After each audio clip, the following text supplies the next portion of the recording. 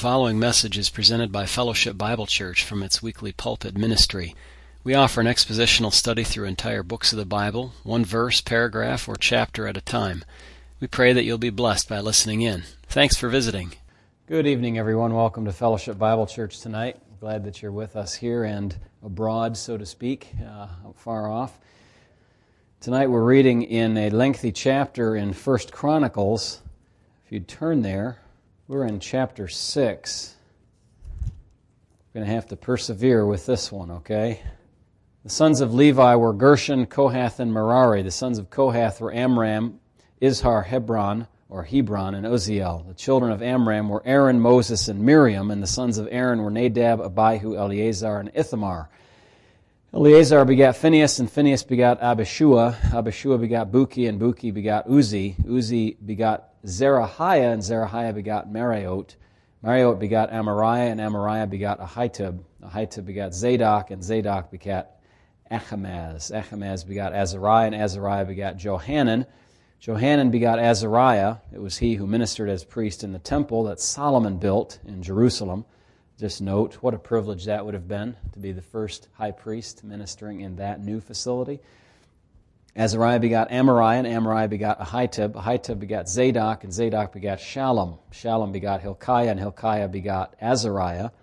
Azariah begot Sariah, and Sariah begot Jehozadak. Jehozadak went into captivity when the Lord carried Judah and Jerusalem into captivity by the hand of Nebuchadnezzar. The sons of Levi were Gershon, Kohath, and Merari. Now that'll sound familiar to you because that is like verse 1. These are the names of the sons of Gershon. Okay, now we're going to another branch of the family tree.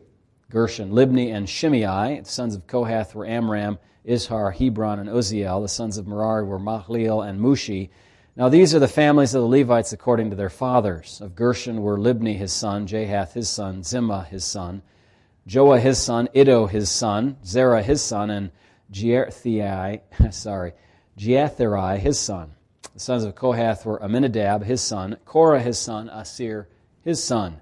Verse 23, Elkanah his son, Abiasaph his son, Asir his son. Tahath his son, Uriel his son, Uzziah his son, and Shaul his son.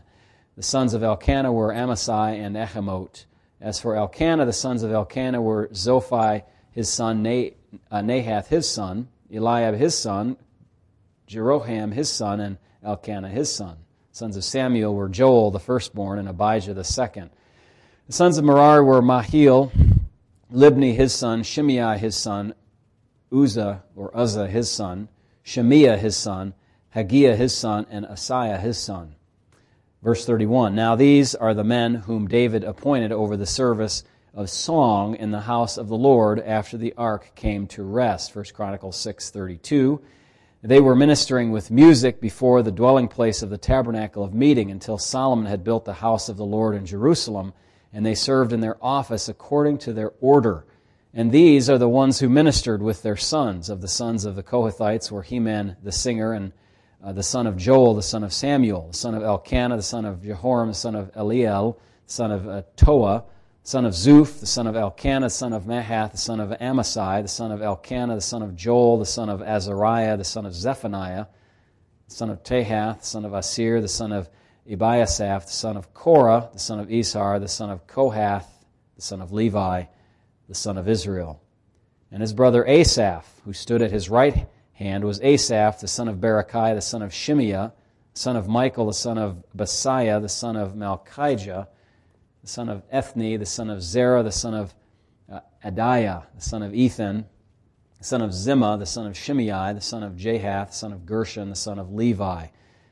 Their brethren, the sons of Merari, on the left hand were Ethan, the son of Kishi, the son of Abdi, the son of Maluk, the son of Hashabiah, the son of Amaziah, the son of Hilkiah, the son of Amzi, the son of Bani, the son of Shemer, the son of Mahil, the son of Mushi, the son of Merari, the son of Levi.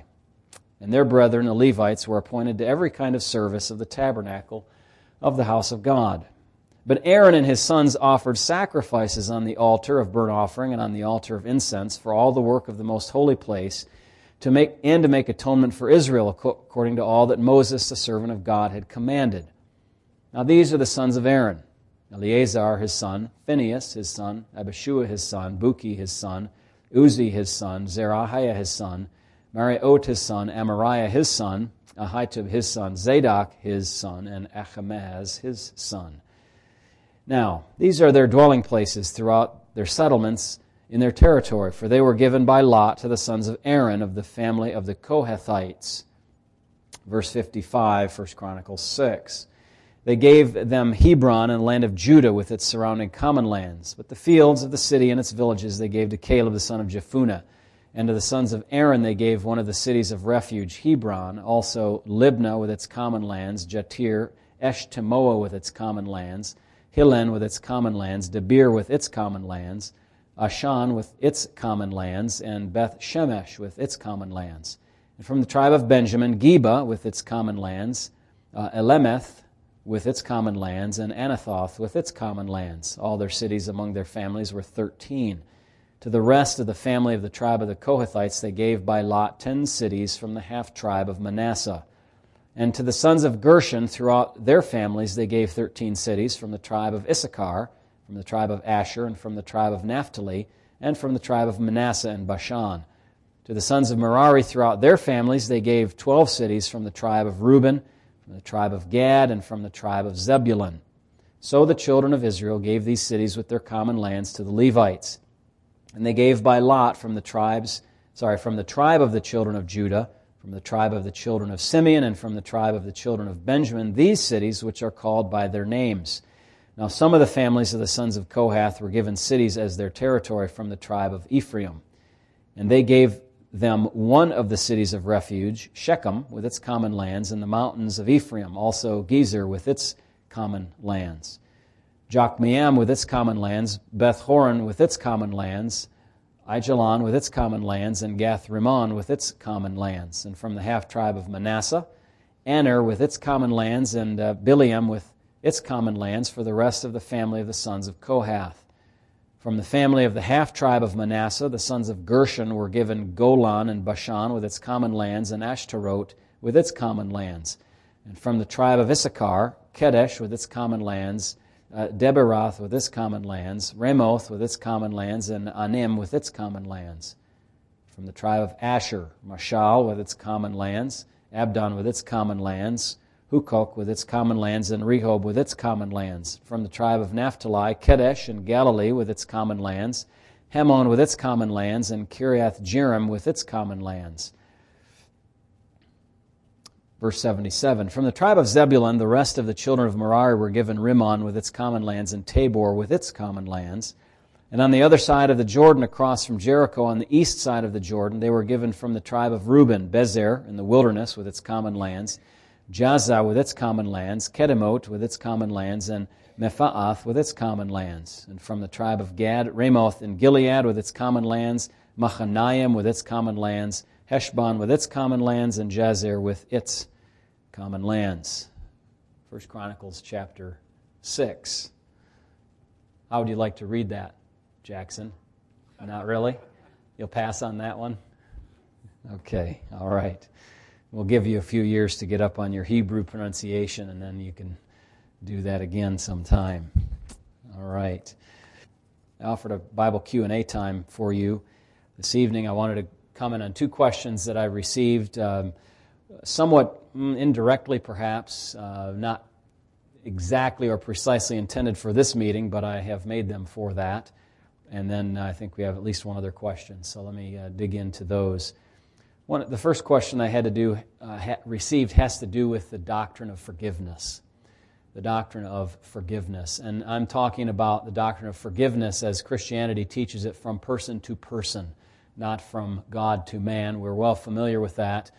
And God, obviously there was a big problem with our sin, and God was very, we can say, full of wrath against our sin. But He doesn't have the shortcoming that we have, that once we forgive, we often have a struggle to maintain that mindset, that situation in our hearts. The issues keep coming up. It's hard when there's been a painful thing that has been done for us to really implement forgiveness. And so the question is, how do I know if I have really forgiven somebody? How do I, and when the issue comes up over which the whole matter of forgiveness was, I'm not talking about a little thing, I'm talking about a major sin, okay? Something really consequential that was done in your life. And you know the verses like Ephesians 4:32 that we're supposed to be kind and tender-hearted toward one another, forgiving one another even as God in Christ's sake, for Christ's sake, forgave us. And the same in Colossians 3:13, the same exact idea. Matthew chapter 6, verse 14, which we spent some time on in the Lord's Sermon on the Mount, in which He said, if you forgive men their trespasses, God will forgive you. But if you don't, then God will not forgive you. And we spent some time thinking about that. But I thought that I would just hunt around and gather a few suggestions about how would you know if you are really forgiving the person who has wronged you. And here are some kind of practical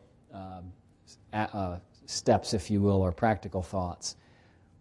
First of all, would you help that person if they had a need? Would you help that person if they had a need? If the answer is no, why would you treat them with a special no if you would treat everybody else with a yes? That would indicate that you have not exercised really forgiveness toward that person. Are you with me? Just a little practical test. Secondly, when you think of that person, is your first thought about what they did to you or revenge for what they have done? Or do you think good thoughts about them? That would be an acid test, if you will, a litmus test for your forgiveness. Number 3, are you hoping that they will fail or be found to be in more sin? Are you hoping that for that person? If so, that would be an indication that you're not forgiving them. Are you keeping a record of their wrongs? To add on to the wrong that they did to you before, whatever that is. Are you keeping a record of that? Number 5, are you directing forgiveness toward all the parties involved in the situation or just some of them? Maybe it's a complex situation that involves 2 or 3 or 4 or more people. And are you forgiving toward 1 or 2 of those people, or are you treating them equally or not? And you'll have to answer that for yourself. Lack of forgiveness is a real scourge. I'll just stop and mention. It's all over the place. There are people harboring bitterness in their hearts, even right now, and it may be some in our own midst that are doing that. And all that does is eat away. It destroys relationships. It really hurts people themselves who are holding these grudges and not forgiving.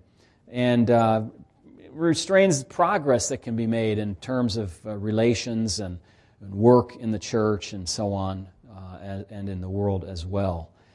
Here's another one. Are you faking forgiveness just to get by? Just to get by. Well, it's okay, Forget it. Doesn't faze me. I don't want to talk about it, though. There's a feeling there that something's not quite right. Number 7, are you able to reference the event that occurred without being consumed by it or by revenge or hatred for the person who worked that upon you? Are you able to reference the event, or does it become all-consuming? Now, those are just some tests. What about things that are not included? One thing that is not included in this is the matter of consequences. Somebody may have done something to you, and that causes, or done something to anybody at home or in the church or wherever, business, and that causes consequences. It could be legal consequences, it could be restitution consequences, it could be boundaries that you have to set up to protect, or whatever. It could be accountability consequences that are set up may not be prudent to be nearby or around those people if they have done or continue to do harmful activity. Certainly if they have not extended confession and apology for that, you're not actually going to be able to complete a transaction of forgiveness with them. Your heart might be rightly, have a right demeanor toward them, might be rightly aligned toward God and ready to forgive, but if they have not moved toward you in confession and apology, then it's going to be impossible to actually have a full transaction of forgiveness. So there are things that are included or not included in testing your forgiveness that just have to, occur. You might even be upset about the event that occurred and the damage that it did to you without being upset, per se at the person who did it, if you've forgiven them. You've forgiven them, but, still your retirement disappeared. And, Bernie Madoff, for example, and you have consequences. You bear consequences for their sin against you, even though you may not be holding it against that person. I mean, you may recognize, like I said this morning, you're dealing with people who, in politics and on the street, who are blind, deaf, dead sinners. And you can't expect them to act anything other than that. And so you may even have a level of compassion upon that person who did you wrong, because if you develop that over the course of time, praying and asking God's help to do that, you may have a sense of that compassion towards the person, but you know what? That doesn't change the harsh, maybe, realities that have come to you as a result of their activity and what they did. So these are just a few thoughts as to, are you really forgiving towards somebody who has done wrong to you? Maybe you can apply this in your marriage, in your parent-child relationships, in your extended families. It's strange how many extended families have the no talking to each other syndrome. We're just not talking. Oh, that's not a good sign. At least be civilized with one another, I call it. Not supposed to say that word today, am I? Yeah, well, I just said it anyway. Be kind, be professional at least, I often say to people. So those are some thoughts on forgiveness. Let me set that aside for the moment. And let me deal with another issue that came to my attention actually this afternoon twice in a broad communication and also a personal communication. And the question is this.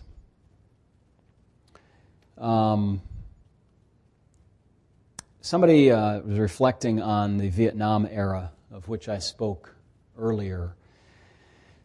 And the people, the men particularly, I'll say men, although I know there were some women involved in that, but the military was much differently constituted back in those days than it is today. The men who were involved in that conflict, when they came home, I'm talking about soldiers, how were they treated? We recognize they were treated very horribly. This particular fellow that I know is saying that our type are known as baby killers and evil people for what was done. And this person carries a lot of guilt because of that association. So much so that it has caused a deep scar that goes right to the heart of the matter of, can I even be a saved person after perhaps being involved in activities that resulted in the death of young people? This is really where the rubber meets the road, doesn't it? Yeah, and that was one question. And then I received, I had heard of this, but a letter from an Afghan veteran who penned this letter about what it's like to come home from combat. A lot of people, he says, don't understand what it's like coming home from combat after doing things for your country. And I'm sure doing things for your country is loaded with all kinds of difficult matters. We have to live with what we've done. I feel I forfeited any chance to see my daughters in the afterlife. I won't read that. It's not good. It was like the Wild West. Your enemy changes you. You grow a hate inside you that you can't come to terms with. You watch your Marines die. You watch them get maimed, losing legs and arms and other parts of their body, all while knowing that the local people knew where the explosives and ambushes were but didn't tell you. Usually those IEDs were 15 or 20 pounders, which would take out a limb or an arm or perhaps two. The worst was a 50-7 pounder that turned you into a pink mist. They had to deal with the aftermath of that. And those that were in shock because of it. You hate yourself because you lived. You hate yourself because your Marine killed himself when we got home and you couldn't prevent it. You hate yourself because you get drunken texts from your Marines telling you they love you and thanking you for what you did for them over there. But they're hurting because you had to give them orders to kill even the kids. You have to carry that hate for the rest of your life. It doesn't go away. It's actually gotten worse. You have nightmares almost every night. You hardly sleep. Terrible things happen in your dreams. I paraphrase that. You fear that those dreams are the punishment for what you did and that they may in fact come true. But America doesn't care now. You're a statistic at best. You're hated at worst. So, what can we offer to folks who are in this circumstance? Does Christ have anything to offer these people, Brother Thurman?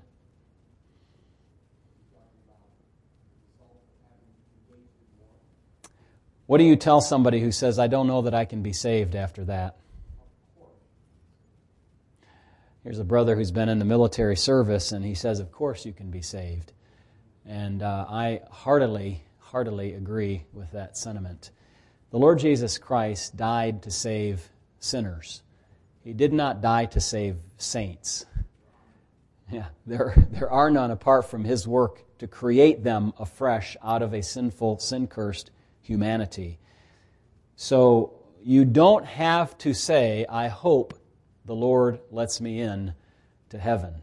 You can know for 100% certainty that you are saved if you believe in the Lord Jesus Christ. God saved people like King David. He saved people like the Apostle Paul. He saved many a wretch throughout history. And I'll use that term as far as the worst kinds of sinners. But we're all sinners. We've all had sin that disqualifies us from entering into those pearly gates. But the Bible tells us that salvation is so magnanimous, so broad in scope, so available, so powerful that it can save even the most wicked of people. Let me share with you also in Deuteronomy chapter 20 that sometimes even the Lord made orders for war that were to the modern ear, very extreme. And I just happened to be reading a few days ago and recalled this in Deuteronomy chapter 20, where the Lord talks about fighting against cities that are far off from Israel, but then He talks about the people or the cities of the peoples which the Lord God gives you as an inheritance, so the nearby cities, those in your borders. Of the cities of these peoples, which the Lord your God gives you as an inheritance, you shall let nothing that breathes remain alive. But you shall utterly destroy them, the Hittite and the Amorite and the Canaanite and the Perizzite and the Hivite and the Jebusite, just as the Lord your God has commanded you. Why? Lest they teach you to do according to all their abominations which they have done for their gods, and you sin against the Lord your God. Those cities were called Herem, or under the ban. And that meant that everything in the city had to be utterly destroyed. Nothing was to be left alive. Nothing was to be taken as spoils. It was all to be destroyed. Now, there were various levels of this. Some was everything. Sometimes they could take the inanimate spoils, or sometimes the animate spoils, but not let the people stay alive, and various gradations of it, depending on the particular situation. But even God, my point is to say, even God sometimes commanded the extinguishing of all life in a community so that it would be done and gone away. Now, the modern sensibility is that that is evil, except that the modern sensibility doesn't recognize, because of its ignorance, the evil that God was punishing in them. What they did was, things like, I always bring this example up, offering their children in sacrifice to idols. A society that was so shot through with that mindset, nothing could be really done with it except for it to be extinguished, for the people of Israel to have a peaceful existence in their land. Now, I'm comfortable with that analysis because I trust God. I believe in Him, and He knows what is right and best to be done. Those instructions, of course, don't apply for today, and we don't follow that kind of mentality or methodology in the present day. Nobody should, although some still do in faraway lands. But we're no better than those people were. We slaughter innocent children all the time, every day in this land, and there's no getting around it. You start out with a living Homo sapiens, and by the time you're done, it's a dead Homo sapiens. It's murder of a person. And so we need to stop and, check our morality at the door, like they say, check your privilege. Check your morality, friends, and realize that you're not so high and mighty as you think you are if you're a pro-abortionist and then you want to complain about what God did here. You do the very same thing yourself that you complain about. And we're not going to tolerate that kind of hypocrisy and sin in your reasoning or condemnation of our God. We simply are not. So, do you have to fear that God may not allow you in, even if you committed some terrible atrocity that was ordered by your superiors? What were you to do? If you committed some atrocity that was not ordered by your superiors? Is there any sin other than intransigent unbelief that could keep someone out of heaven for sure? With no forgiveness? No, there is no such thing. God, through Christ, saves sinners, even the chiefest of sinners. And although we can't give a full description of how the Christian faith would be able to help, say, this man who wrote this letter, it is indeed the case that coming to faith in Christ can ameliorate many of these difficulties, even if not removing them, can change the psychology from a hopeless, aimless kind of despair into a Christ-centered hope that will show you that the world will be a better place someday, that the kingdom of Christ will come, that the wrongs that have been done will be righted, that those things which you feel that were wasted, you will find that God had some purpose in them. Even if you think, I'm just a statistic and I spent the last 20 years of my life in Afghanistan and it's all gone down the toilet, God still used that in your life. And He may use it yet. And so we commend that to you if you're struggling in that way of thinking. You look to Christ. He will save. He will certainly save and will not cast you out. But if you are, here's the problem, just abstracting back for a second. If you're saying, I hope that I'm going to be okay, then you need to tune up your understanding of what the gospel is. It's not a wish. It's not a far-fetched possibility. It is a true, actual, factual opening of the doors of heaven through the Lord Jesus Christ. And to say, I hope, might indicate, analyze yourself, might indicate that you really are thinking that it's what you do or don't do that gets you into heaven. But what's the reality? It's not what you do or don't do that gets you into heaven. It's what Christ has done that gets you into heaven. What is the basis of my salvation? It's not my good works. It's not even my faith. Many people answer that question. That's a diagnostic question that I use. How do you know? What's the basis of your salvation? They'll say, my faith. No, it's not. Your faith is simply a channel to receive the blessings of the real foundation and reason for your faith, and that is one name given among men under heaven whereby we must be saved, Jesus the Christ. That's it. He is the foundational reason for your salvation.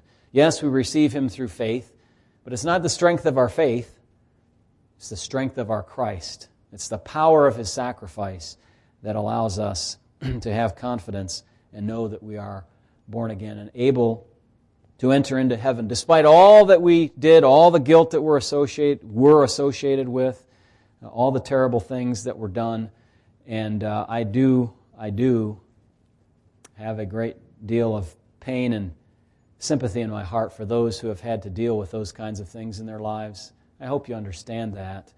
I understand these are very difficult things, never having had to do them myself, and I hope not to have to in my lifetime.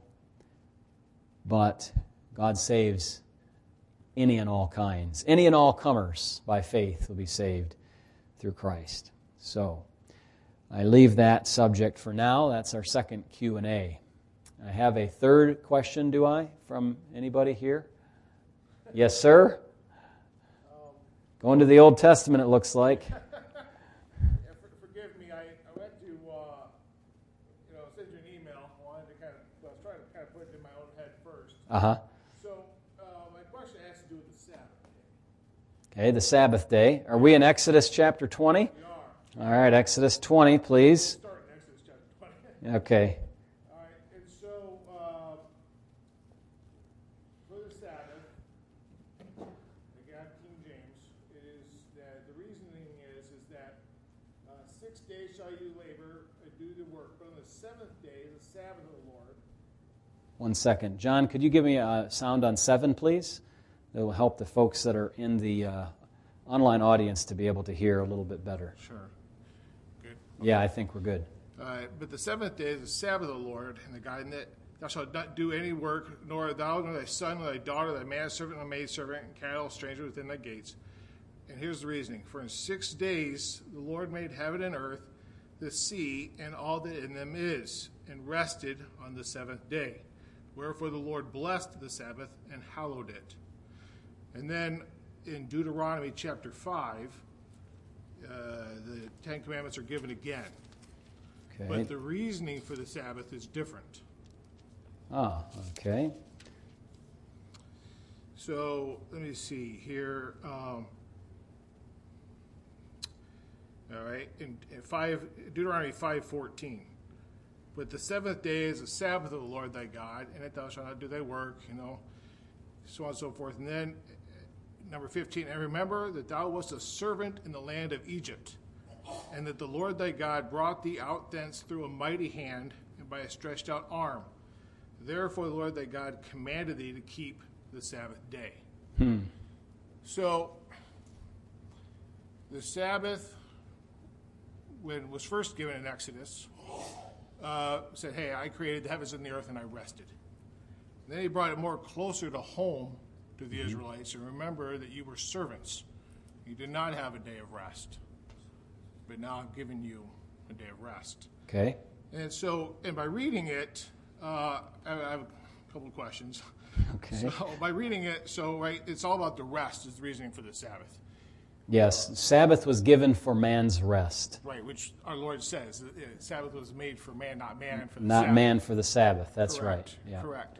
And we know that in Numbers, a man was killed because he was working on the Sabbath. Right. But more happened on the Sabbath than just rest. Was it the Israelites' day of also worship, or did that happen more than just on the Sabbath? I know that in Mark, I believe it is, in Luke, where Jesus Luke 4:16 is when Jesus is on the Sabbath and reads Isaiah.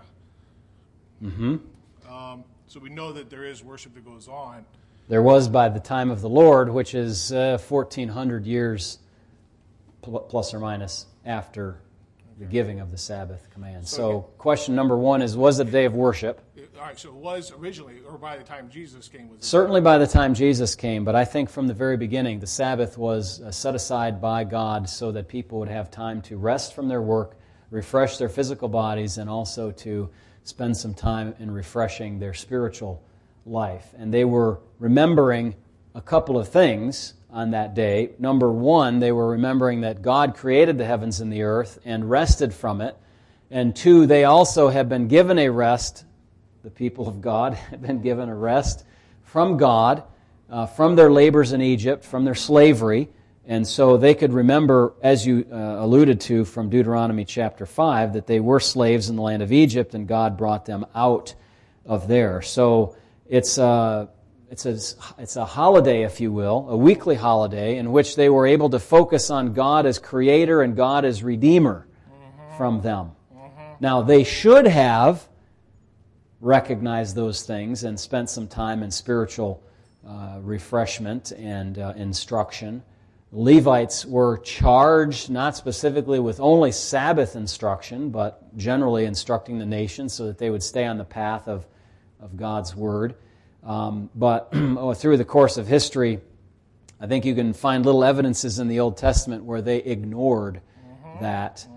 Even in Nehemiah, for example, you have, do you remember that, brother? Were you there recently? I know you were in Ezra, but the folks would come to the city trying to buy and sell on the Sabbath day. And Nehemiah said, no, we're not going to do that.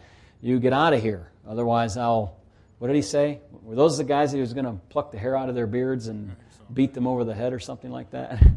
It's either them or the guys that had taken wives that were illegal for them to take. But in any case, he was pretty stringent with them, not exactly politically correct or nicey-nice about it. So they were to observe that, not to work, but to observe God as Creator and God as Redeemer of them, and that gave them a day of rest. Now, where are we at with your question? Yeah, so that is good. So we know that God cares about rest, right? Rest for His people, and then rest for the land for the Jubilee, right? Where you give the land rest, so you're not constantly working the land, which the Israelites also ignored. They did ignore that, Drew referring to the Jubilee year, but also there was a Sabbath rest every 7 years. And then every 7 times 7, there was that Jubilee year in which there was a year of release. But that allowed not only the land to rest, it allowed the people to have not exactly a full rest because they still would have to gather some for their food, right? But they didn't have to labor in the same way that they did the other 6 years. And there were laws about servants for up to 7 years or 6 years and being released at the end of that. So, yes, they also violated not only the weekly Sabbaths, but also the, I'll call them annual Sabbaths, and God sent them away from their land for how many years? 70 years to make up for the 490 years divided by 7 worth of Sabbath years they did not observe properly before God. And why not? Because they probably didn't trust God. Well, if we don't plant this year, God's not going to provide for us, so we got to disobey God in order to provide for ourselves. Oh, don't do that. If you have specific instructions from God about something to do, do it. Don't say, I'm going to disobey it so that I can provide for myself, because God promised to provide, so I've got to break God's law in order to do that. Never, never, never, never. God promised to provide for them and to protect them. Okay? Yeah, so that's good, and I appreciate that. It seems, though, that the thoughts of rest has not carried through. I know that days are not specific in the New Testament. You know, one man it seems one above another, right? Everyone the same. And we look at the way the churches met. Originally, they met, daily, right? Not just on Sundays. Mm-hmm. So there was this constant, meeting. So the idea of rest has kind of, gone by, if you would. I'm trying to be careful here that we don't link, obviously, Sunday and Saturday, right? Obviously, two completely different concepts. But the rest is important. But I guess one question is, why do you think that idea has then changed when it was so important to God, both for his people and for the land? And I guess maybe is it because he was the governor, he was the king of that group, as it would. Now we're more kind of spread out, and he was more kind of establishing laws for his people. I'm kind of shooting it out. Okay, so try to answer that question. I understand the issue. So one area where Drew has gone is to say that Sunday is not the Christian Sabbath. That is a very common view amongst Christians around the world and has been for 2,000 years. But as dispensational believers in Scripture, we understand that Sunday is not the Christian Sabbath. The Sabbath did not change from Saturday to Sunday. It's really nonsensical to even think that, because Shabbat comes from the number 7 in Hebrew, and so it's the 7th day. Well, Sunday is not the 7th day or a remake of the 7th day. It's we could say the 8th day, or really it's the first day of the week. So we don't mix those two things up. And we know that we're not to be judged, allow ourselves to be judged, or others to judge us on the basis of a Sabbath. In Colossians 2:16 it tells us that. Romans chapter 14 tells us about the esteem for one day above another. Some do that, others treat every day more alike. Some Christians have made it their practice to have a practical rest on Sunday as well as their worship. I will tell you for myself that Sunday is not very restful. So it's hard for me as a pastor to say that, I rested on the Lord's Day, because preaching 3 or more times sometimes is taxing, and I will try to get a rest in the afternoon. But so I couldn't say, you all are taking a rest and I'm not, so then my Sabbath is Monday or something like that. It doesn't really work cleanly that way. But let me say this as well. The Sabbath for the nation of Israel was more than just a day of rest and a day of remembrance. The keeping of the Sabbath, which was enjoined upon them, was a sign. It was the sign of them being Israelites. It's not a sign for us to be Israelites, to keep the Sabbath. So just like they had circumcision as a sign that you belong to what? The Abrahamic covenant.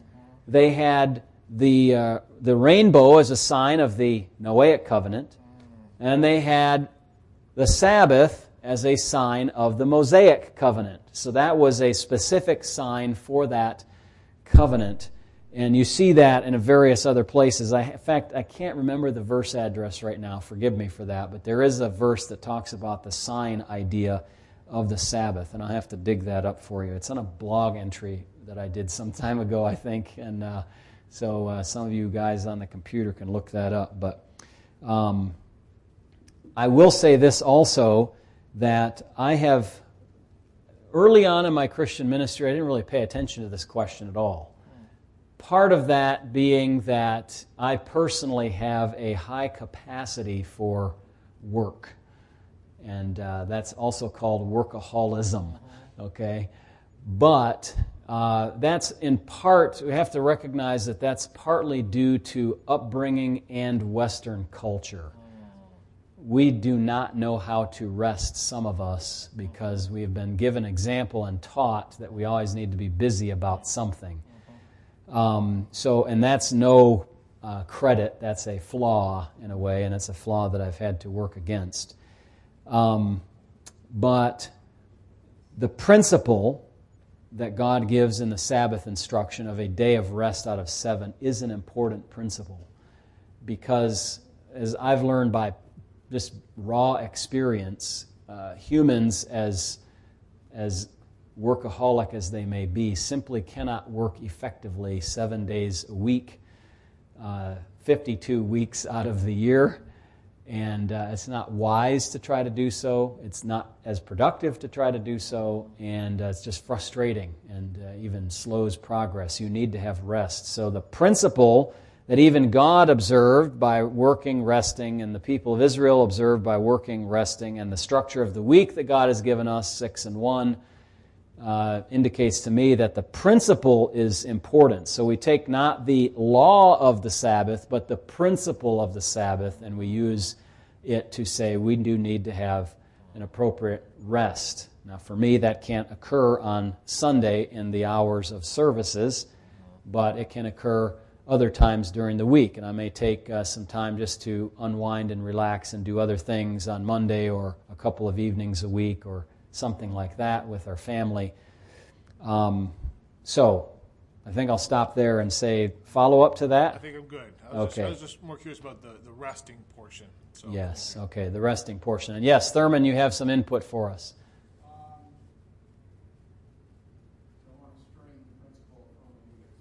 Okay. Yes.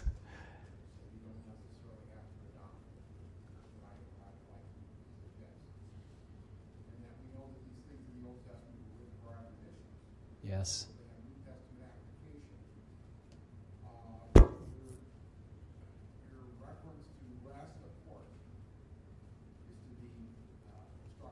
Yes. In a foreshadowing sense, I've always taken this that what I learned in my studies, that it is possibly applicable in a foreshadowing sense as an affirmation to rest in Christ. Mm-hmm. That the work principle is suggestive of working toward something that Christ has already given us rest in. Yes. That from a New Testament perspective, we look back to the Sabbath. We're looking back on the principle of our progressively revelation awareness. Yes. That Christ has provided us rest. Amen. And that we can take solace in that Sabbath. He has provided us rest from the labor of righteousness. Yes. Amen. So I've looked at it kind of like that. You don't have to adopt to that. Yeah.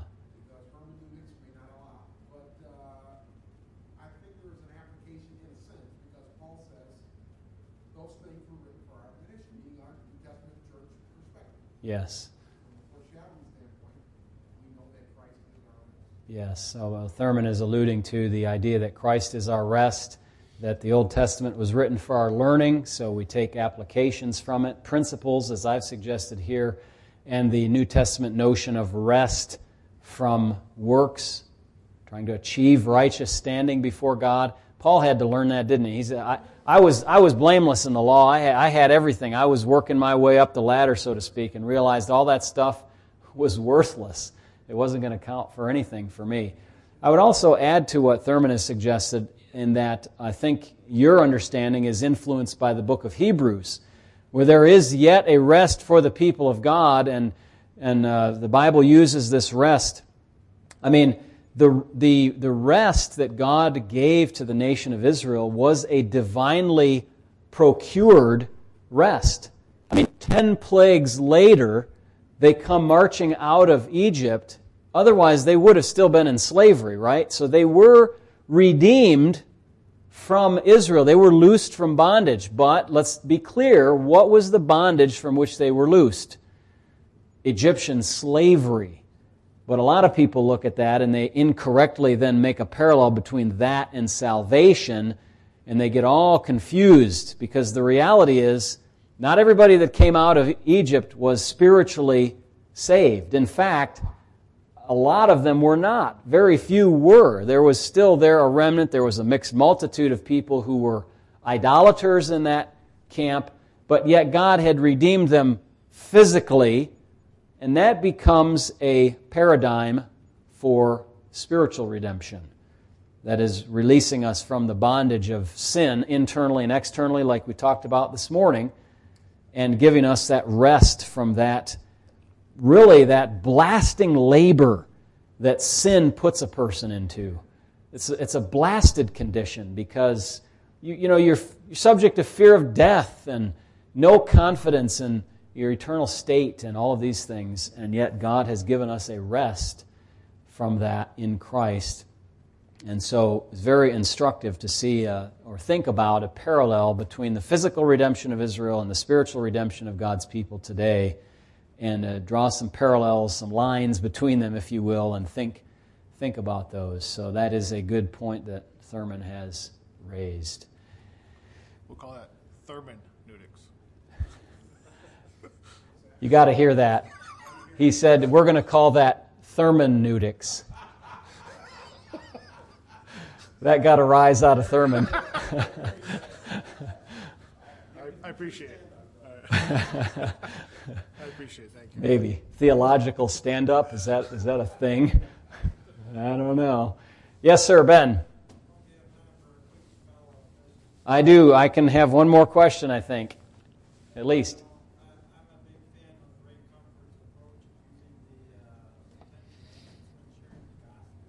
Okay.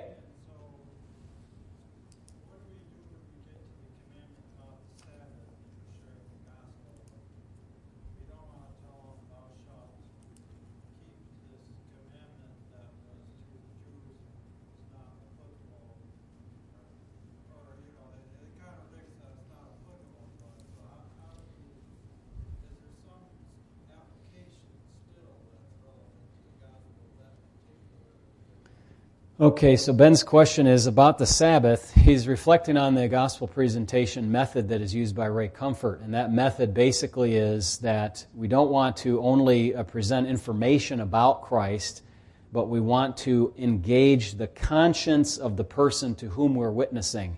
And that, I think, is a very important idea and a very good principle. You want to kind of skip past some of the intellectualized arguments and go right to the heart of the matter and ask, are you a sinner? Have you stolen, committed adultery, and so on and so forth? Use the name of God in vain. And you'll hear him over and over in some of his videos ask these questions. But I have not heard him ask the question, have you broken the Sabbath? Have you? He doesn't ask that question because he cannot ask that question. Theologically, it's invalid to ask that question because really what Ray Comfort is doing is, although he says, I use the 10 Commandments, what he's doing is he's using the 9 of those commandments that are still applicable today by principle and repetition in the New Testament. So one way we know that that a command or a prohibition is still active today is by the fact that it's repeated in the New Testament from the Old. But if it's not repeated in the New Testament, or it's explicitly, like the Sabbath, set aside, then we can't use that. So he's really not using the 10 Commandments per se, although everybody kind of just uses that term loosely, because we're not under the 10 Commandments. But we are still under all the instructions of the moral law of God, which are repeated in the New Testament. Don't lie, and steal, and commit adultery, and as the Lord elevated that He didn't really elevate it, but He elevated it, re-elevated it in the minds of the listeners. Look, that didn't just mean the act.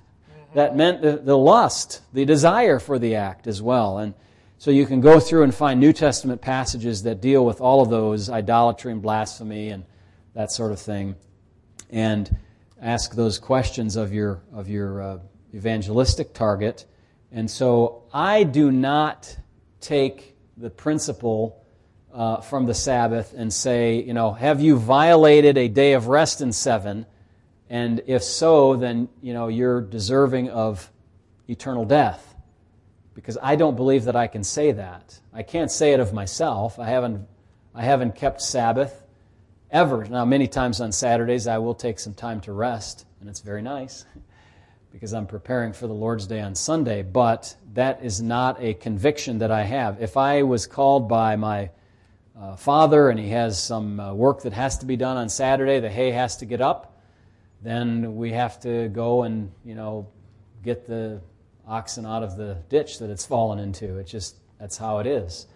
Somebody who, like our sister Stacy, is a nurse, can't just say, well, I can't work on Saturday or Sunday because people depend on her life-giving care, life-saving care for them. And so I would not, ask somebody, have you violated the Sabbath myself? I would take the more general principle of if God has told you, asked you to do something, or prohibited you from doing something, and you have done the opposite. In the case of the Old Testament saint, that would include the Sabbath. But in the New Testament saint, it includes or New Testament aged person, it includes all kinds of other things. And so whatever God told them, you make your specific sacrifices in this way. If you don't do it that way, you're in sin. And so God did give specific instructions. I wouldn't lay upon the modern person, however, the need to obey the sign that was given to Israel of the Mosaic covenant when that covenant has been broken and replaced by, in effect, the new covenant principles. So that's why you won't hear Ray Comfort, I think, using that rubric. He'll use all the other ones of the Ten Commandments, very wisely so, but not that one. And he is kind of skipping past answering the question that we're answering right now, because that's not of really concern to somebody who's lost and going to hell. They need to get saved first. Then they will have a chance to understand what we have just said. But there are even many, many Christians today who don't understand what I've just said, and they rail against me for saying that. They want to have a Sabbath. Seventh-day Adventists demand to worship on Saturday. Hebrew Roots Movement demand to worship on Saturday. And what I'm saying is the demand to do that is sinful and heretical. But the preference to do that, you go ahead. Just don't tell me that I shouldn't worship on Sunday, because our conviction is that we worship on the first day of the week that has been marked for the resurrection of Christ. And that grace of allowing that, instead of demanding somebody hold to your position, is a part of the gracious revelation of salvation in this age. It's not a legal basis, remember what we said earlier today, of salvation. You're not saying you must worship on Saturday or you're in deep sin. That's what Seventh-day Adventists and Hebrew Roots Movement people are saying. And then when I say you can't demand that, then they say, well, you're telling us, you're being hypocritical because you're telling us we can't and we're just doing what you're doing to us. I'm saying, no, what I'm saying is you can't demand that of other believers. You may have that preference all you want. Enjoy worship on the Sabbath day as you see the Sabbath. But I understand and I'm very confident that they're going to find out that was not quite tuned up in total correctness when they get a better understanding of the Scriptures. So, long answer to Ben's question. Anything else pressing before we go? All right, let's pray. Lord, we want to thank you for the time that we've been able to spend thinking about the doctrine of interpersonal forgiveness and the doctrine of salvation, which overcomes all sin, even heinous sin or awful memories of things done. And I pray that some of these dear men and women, soldiers who have seen and done the most horrendous things that a human can see or do, that you will give them peace in their hearts, many of them by faith in Christ. And Lord, on this question of the Sabbath, we know it's a divisive issue. I pray that we will have our own view and be fully convinced in our own minds and worship you in accordance with what we understand Scripture to teach us, and others may do the same as they see fit. But Lord, we don't demand the other folks to worship on Sunday. We kind of wish they would, but it's not something we can demand because we understand what Romans 14 teaches us. And we leave that in your hands because they are your servants, one way or the other, and we are your servants, and you are our judge. Not that we judge each other, but that you are in that place solely and alone. So, Lord, thank you for this time when we can look into Scripture and get some clarity on these matters. And thank you, Lord, for the rest that you promised the people of God, that we do not need to chase after good works. We do not need to hope or somehow pray that we'll make it. Instead, we pray in faith and believe in the Lord Jesus Christ and can have utter confidence that in Him we have everlasting life. He will never cast us out if we come to Him in believing that He's died and rose again from the dead. We thank you for this great truth. May you bless your people now tonight as each one goes their way, as they turn off their screens, their computers, and go perhaps have dinner or retire for the evening. We pray that you'd fill each one, each believer, with your Spirit. And may we follow you in these coming days. In Jesus' name, amen. Amen. I commend you to the Lord and the word of His grace. May He watch over you and enjoy a little fellowship together before you depart from one another. These are strengthening and encouraging times we have together, and I'm glad that you're here to mutually encourage one another. Amen. Good to see you gentlemen here in the front rows of the church. Good to see you guys. Amen. Good night.